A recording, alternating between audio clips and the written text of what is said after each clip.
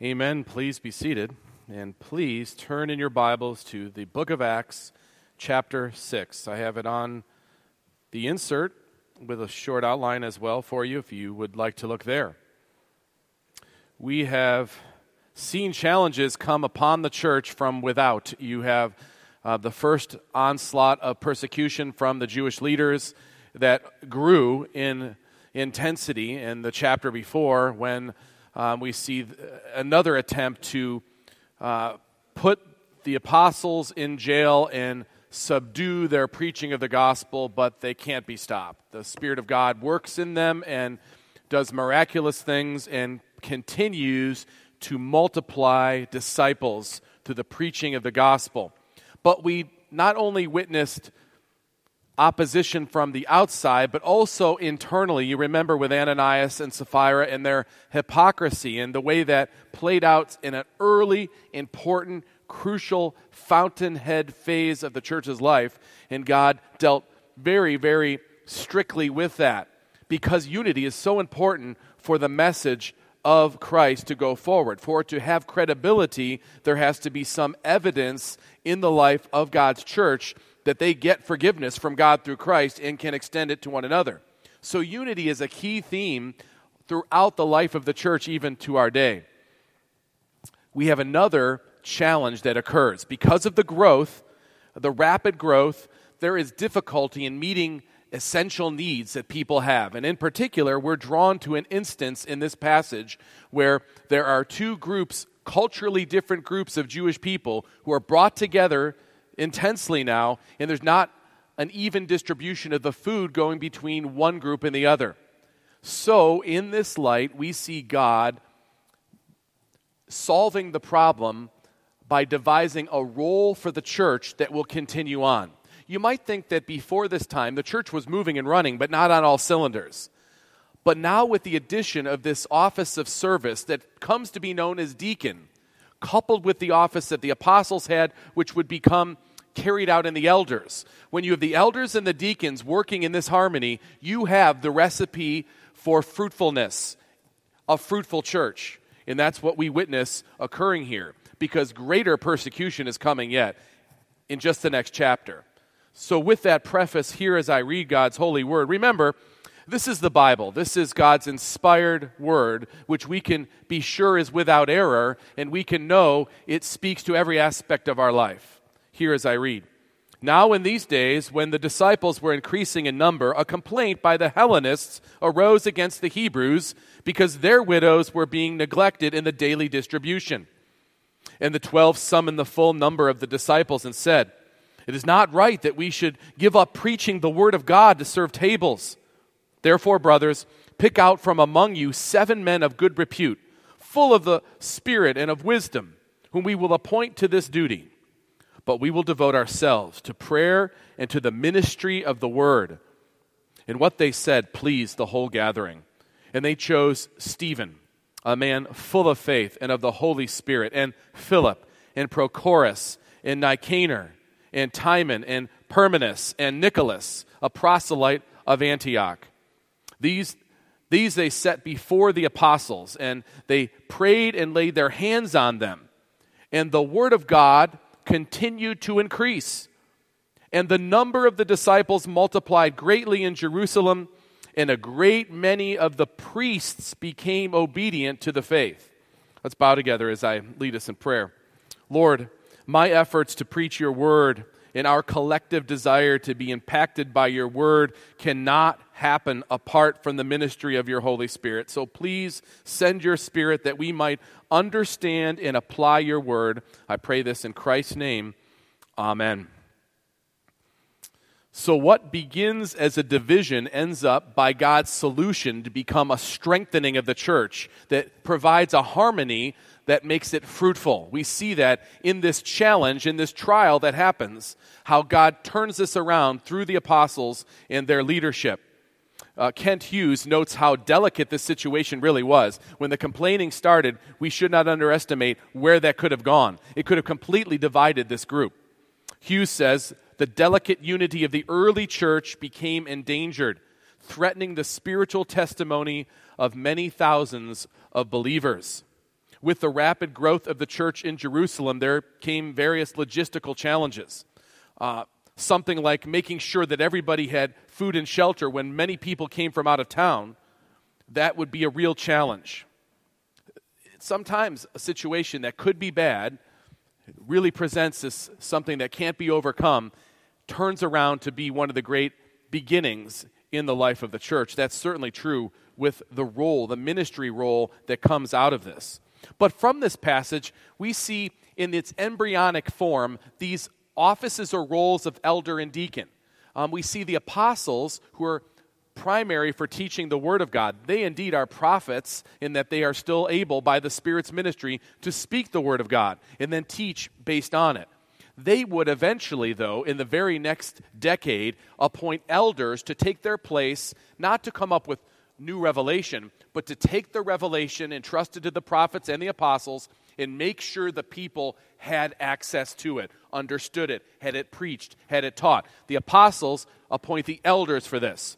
And in this instance, the first people picked for diaconal ministry, they're not called deacons straight away. It's something that develops, but these are the first appointed with the role of taking care of any impediments, any hindrances there might be to the work of the ministry of the Word. They are there to figure out how to get past it so that the people of God would not be hindered from the ministry of the Word, and the elders could carry that out.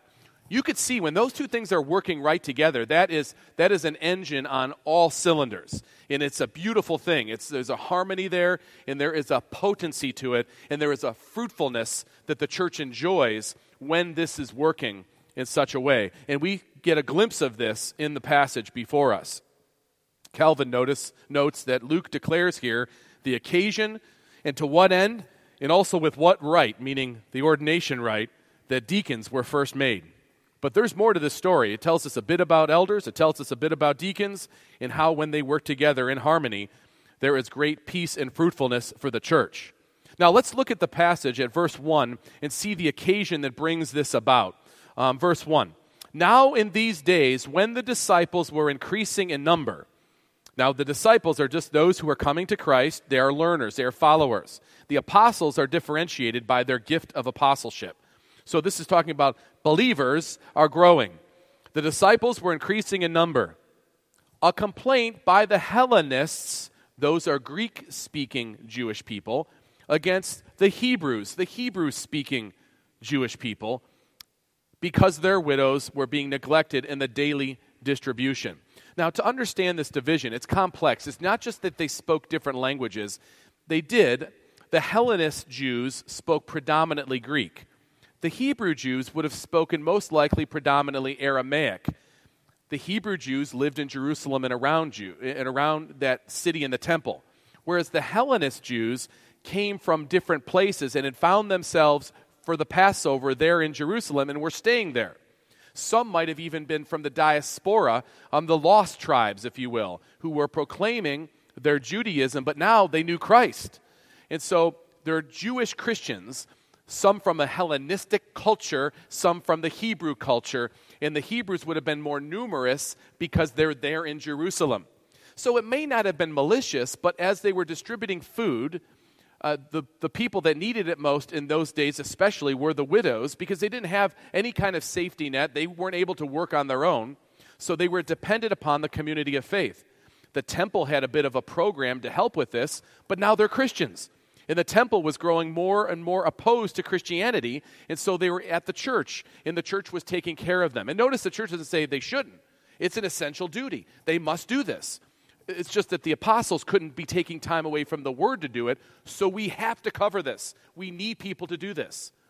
And so this disagreement arises, and it becomes culturally based.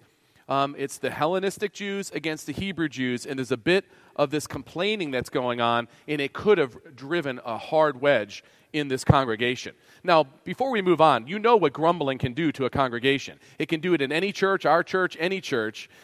We just only have to look in the Old Testament to look for that exact word that's translated in Hebrew into the Greek, the same word that's here for complaining, for grumbling. Think back at your knowledge of the Old Testament. Do you remember when Moses and Aaron were trying to lead the Israelites to freedom? Remember in Exodus 16? And the whole congregation of the people of Israel grumbled against Moses and Aaron in the wilderness. We know what happened there. In Numbers, verse 14, then all the congregation raised a loud voice, and the people wept that night, and all the people of Israel grumbled against Moses and Aaron. Grumbling is not to be taken lightly. But there can be legitimacy to the thing that's complained about. It just needs to be addressed. And the apostles address it head on. So the circumstance is this dispute that arises, grumbling has happened, and the apostles go to solve the issue immediately. And that's what we have before us. Derek Thomas said it kind of humorously, but not so humorously if you think about the way it happens. He said, could the New Testament church, with this grumbling episode, survive this sudden implosion of verbal destructive warfare? Could it? It sounded like a recipe for a church split. The first Hellenist church of Jerusalem versus the second church of Zion.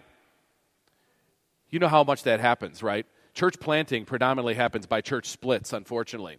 It's one of the worst testimonies to the world about Christ that there is, the way churches split. The apostles go to the people with a solution.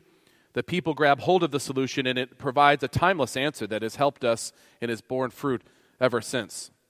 The conflict was serious. It wasn't something to be shirked. It was important. They could not ignore it.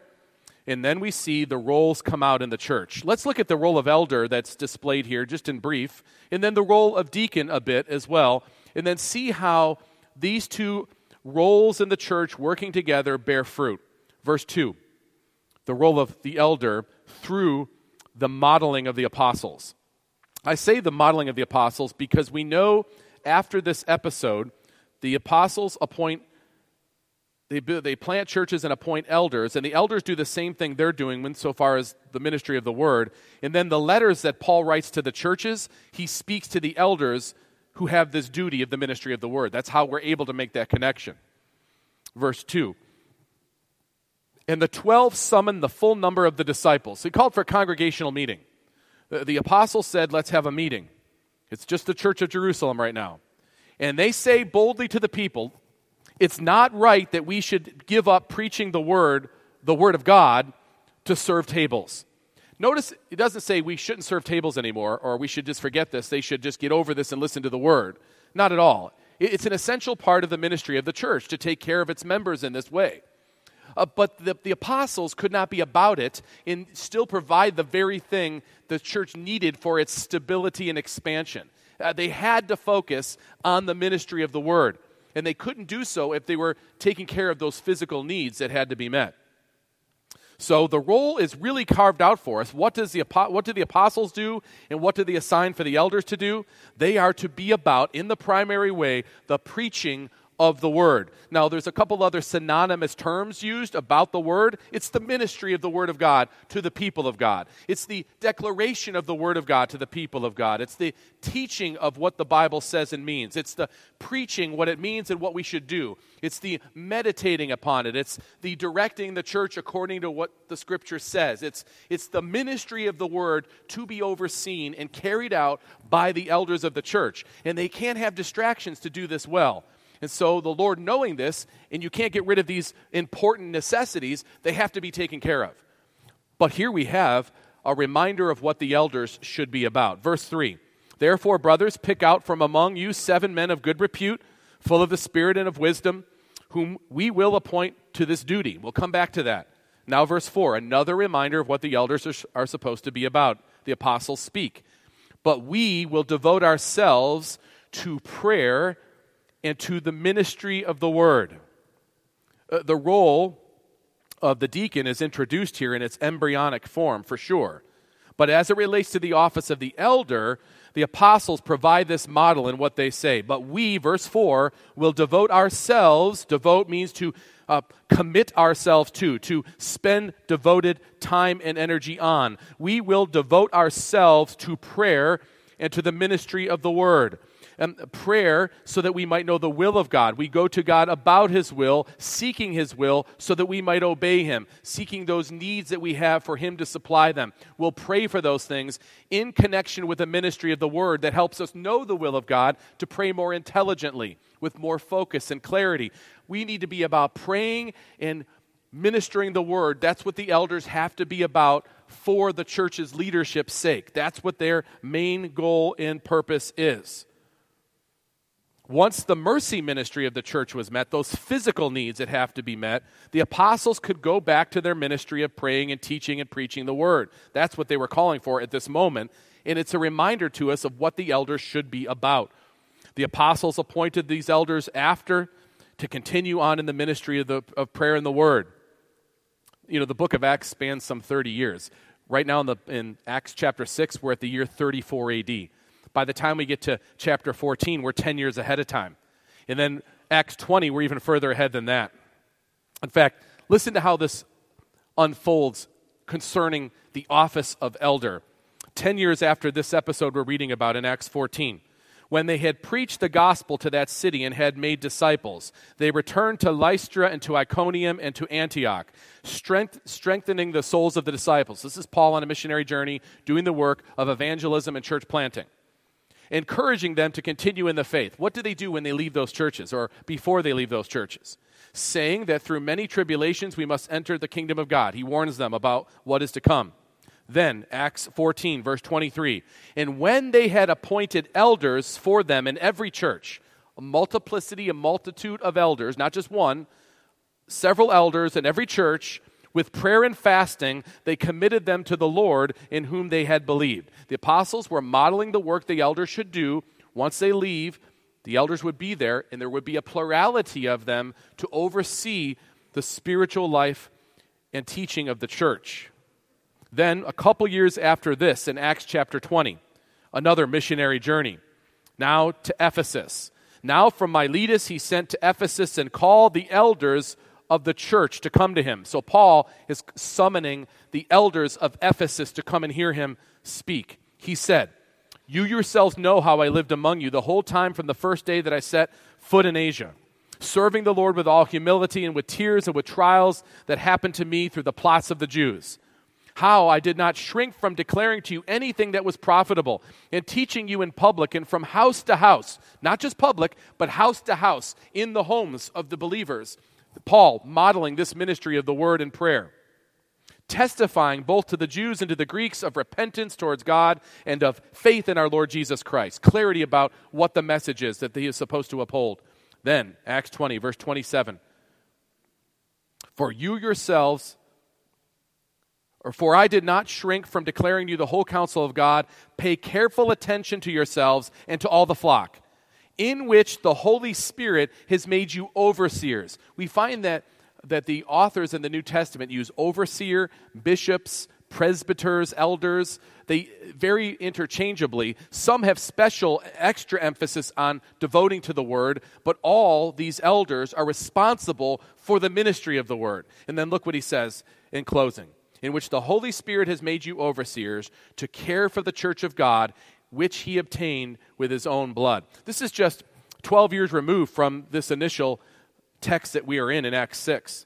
Then, 10 years after that, when Paul's writing back to these churches that he planted, he writes to a pastor in Ephesus, the same place that he talked to in Acts 20, and he writes to Timothy, who is the pastor there. He says, "Timothy, let the elders who rule well be considered worthy of double honor, especially those who labor in preaching and teaching." So we know that some of the elders had special emphasis and focus on it. That's what we have our pastors do.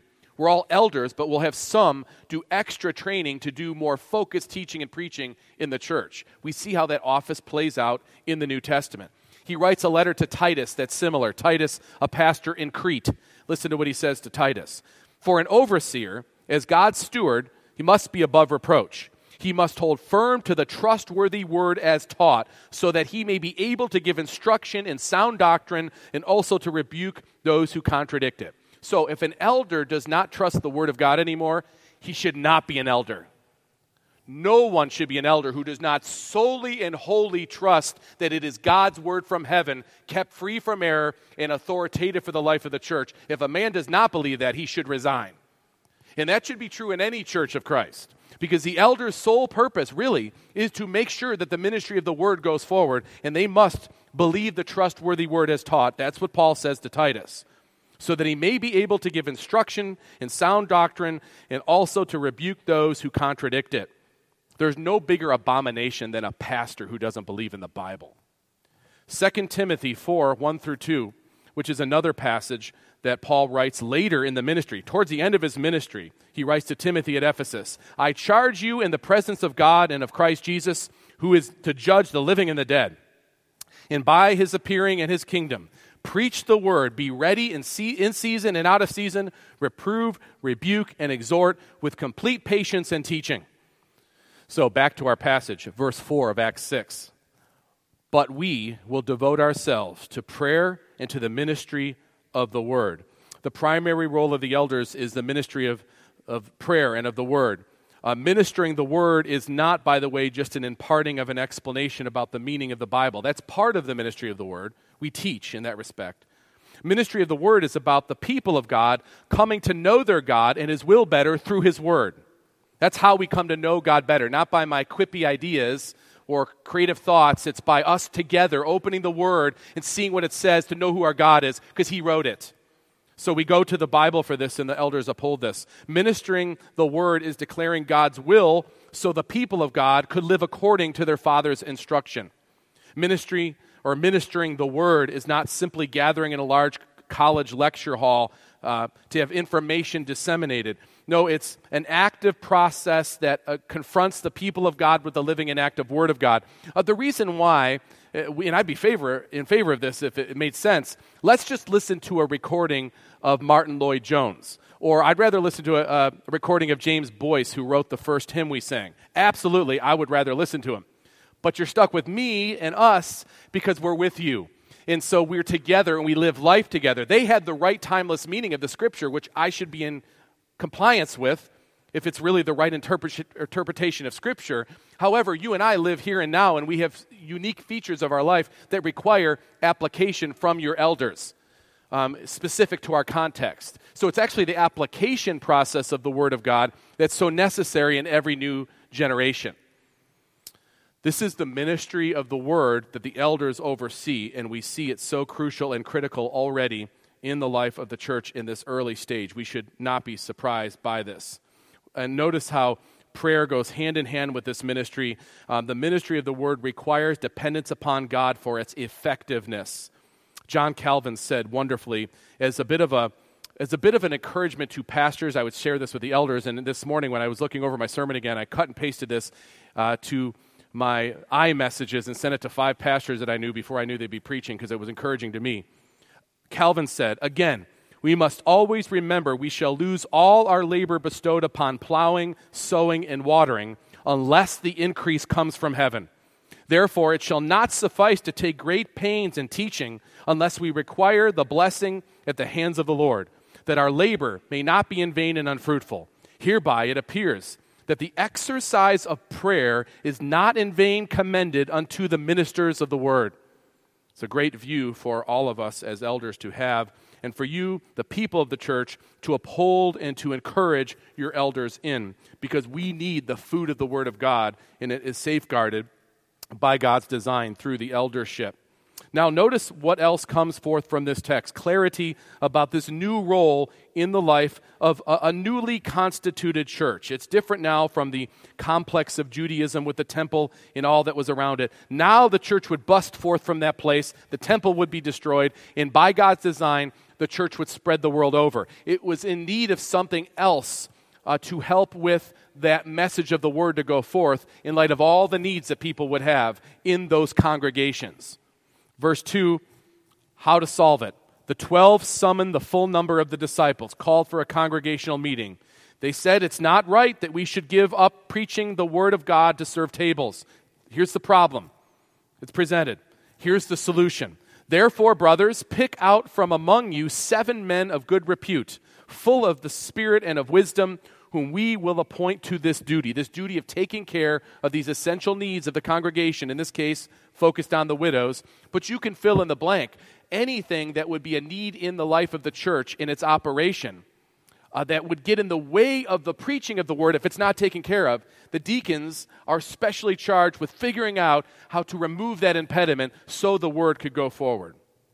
Verse 3, therefore, brothers, in light of this issue, this challenge, pick out from among you not just anybody, not just any old volunteers, but particularly 7 men who are of good repute, full of the Spirit and of wisdom, whom we will appoint to this duty.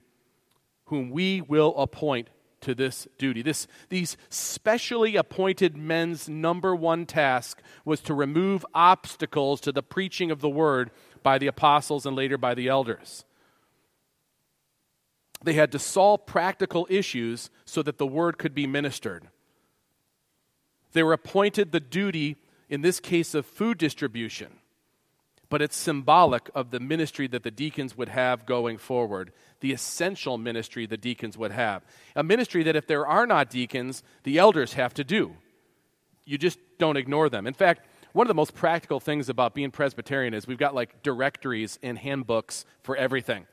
They're not the most fun to read, but they're really well put together. Listen to what our Book of Church Order says about the office of deacon that might help us see its value more clearly. Because deacons by nature are servants. That's even what the word means. They'll be behind the scenes. You won't see them out in front. They'll be doing things that you don't even notice, and you don't notice them because they're being done. There's not issues arising because they're taking care of them. And it's unsung. I mean, it's true that it's a humble job required by people of great spiritual maturity for that purpose, among others.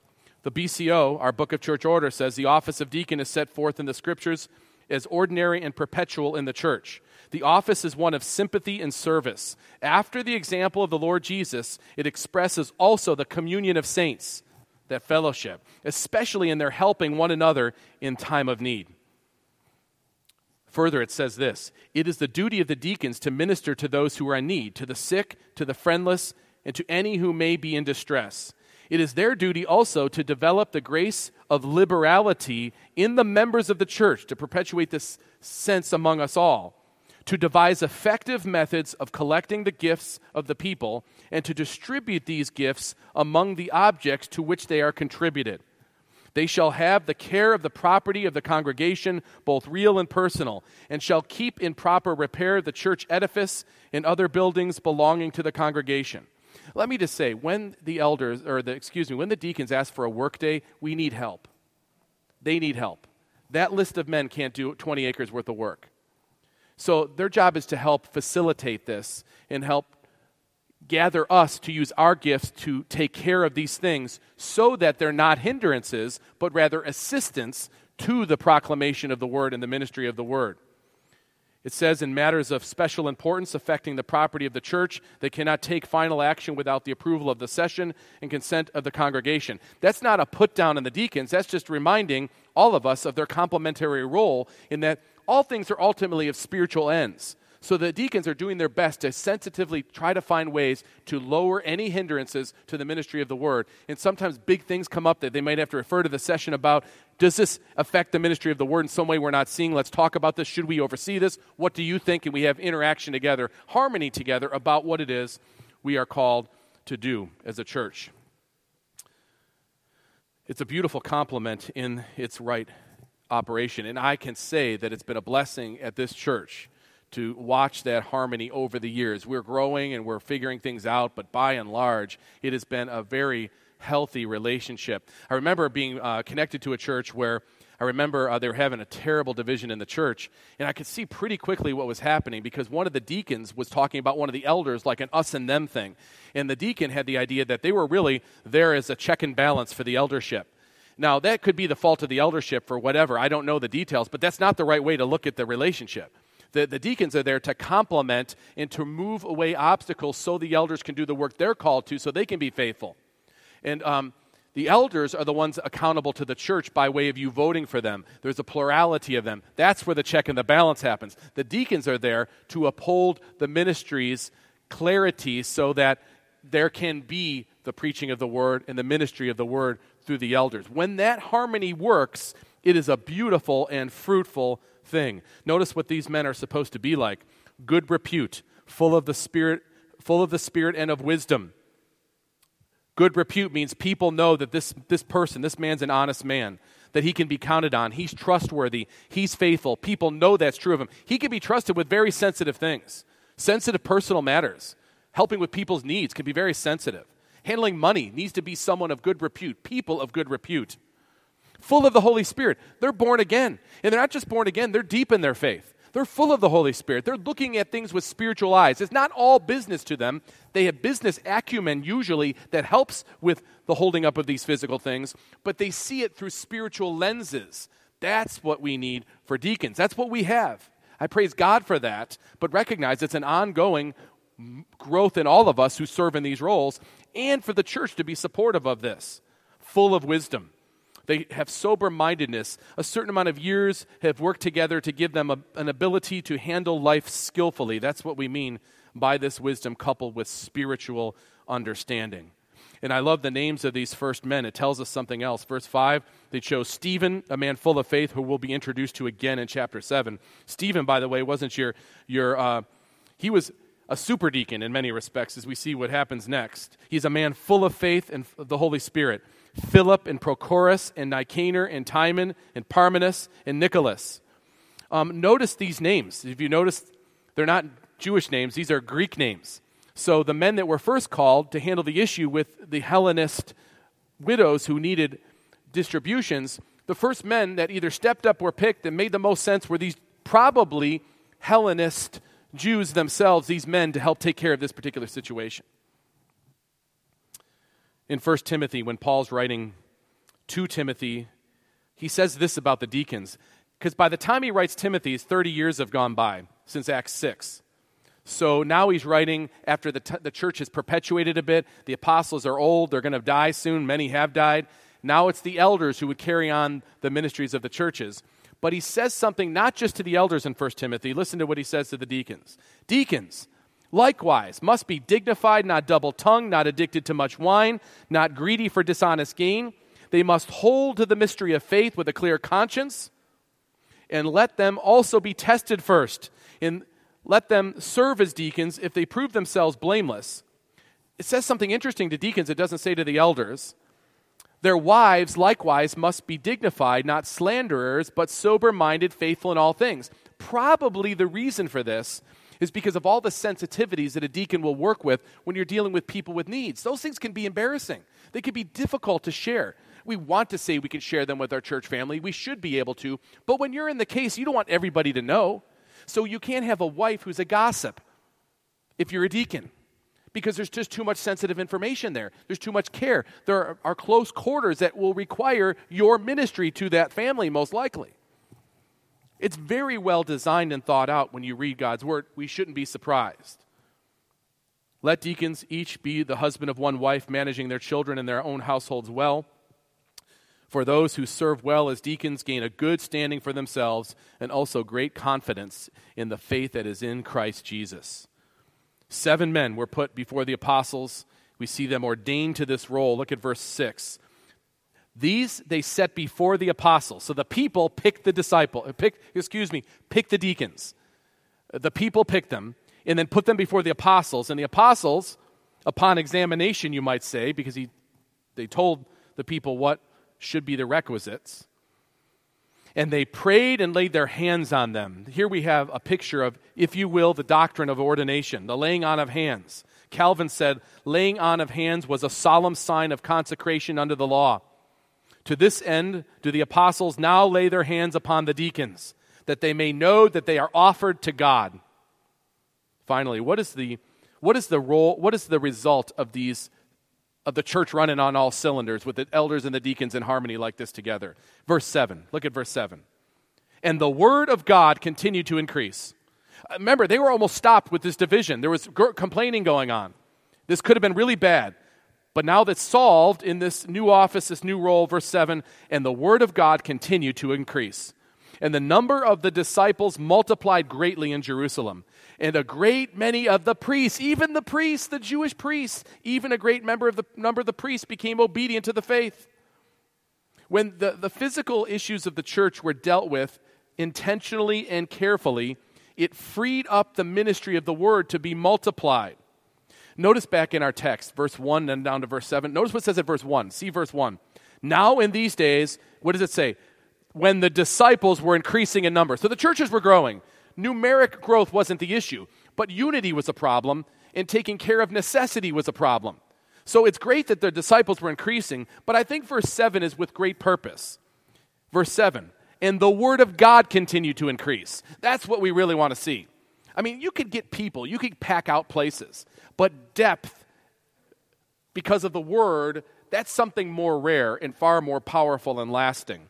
Verse 7, the word of God continued to increase, and the number of disciples multiplied greatly in Jerusalem. Just to show you how potent and how fruitful this is, even a great many of the priests became obedient to the faith. This is a powerful movement of God, and the harmony between leaders in the church are a big part of what gave the church such potency in those days. And I would submit are still a great recipe for the health of our church today. When that harmony works together, it gives a potency to the overall ministry, a fruitfulness to the overall ministry. John Stott says, in concluding his comments on this passage, as a direct result of the action of the apostles in delegating the social work of the church, in order to concentrate on their pastoral priority, the word of God spread. But of course, he says, the word cannot spread when the ministry of the word is neglected. Conversely, when pastors devote themselves to the word, it spreads.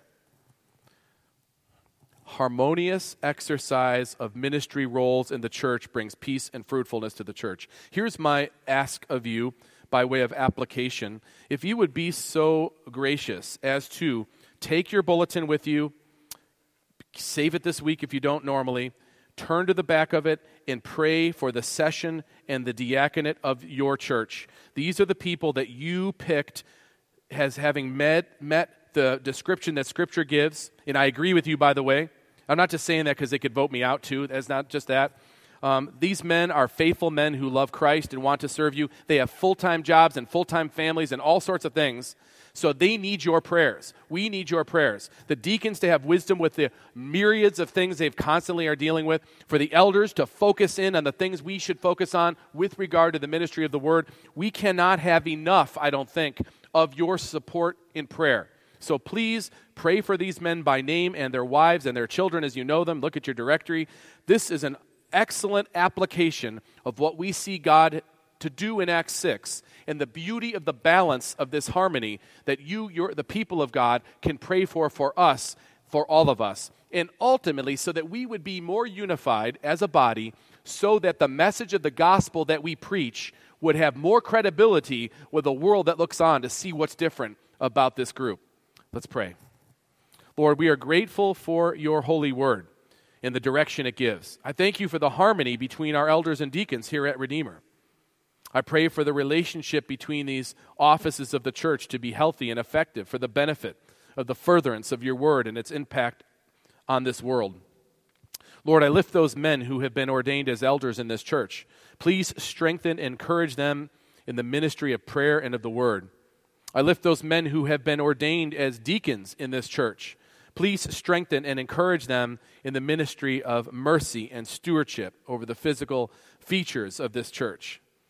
Guide them in their efforts to clear the way for the ministry of the word to go forth unhindered with great fruitfulness. I pray this in the name of Christ. Amen.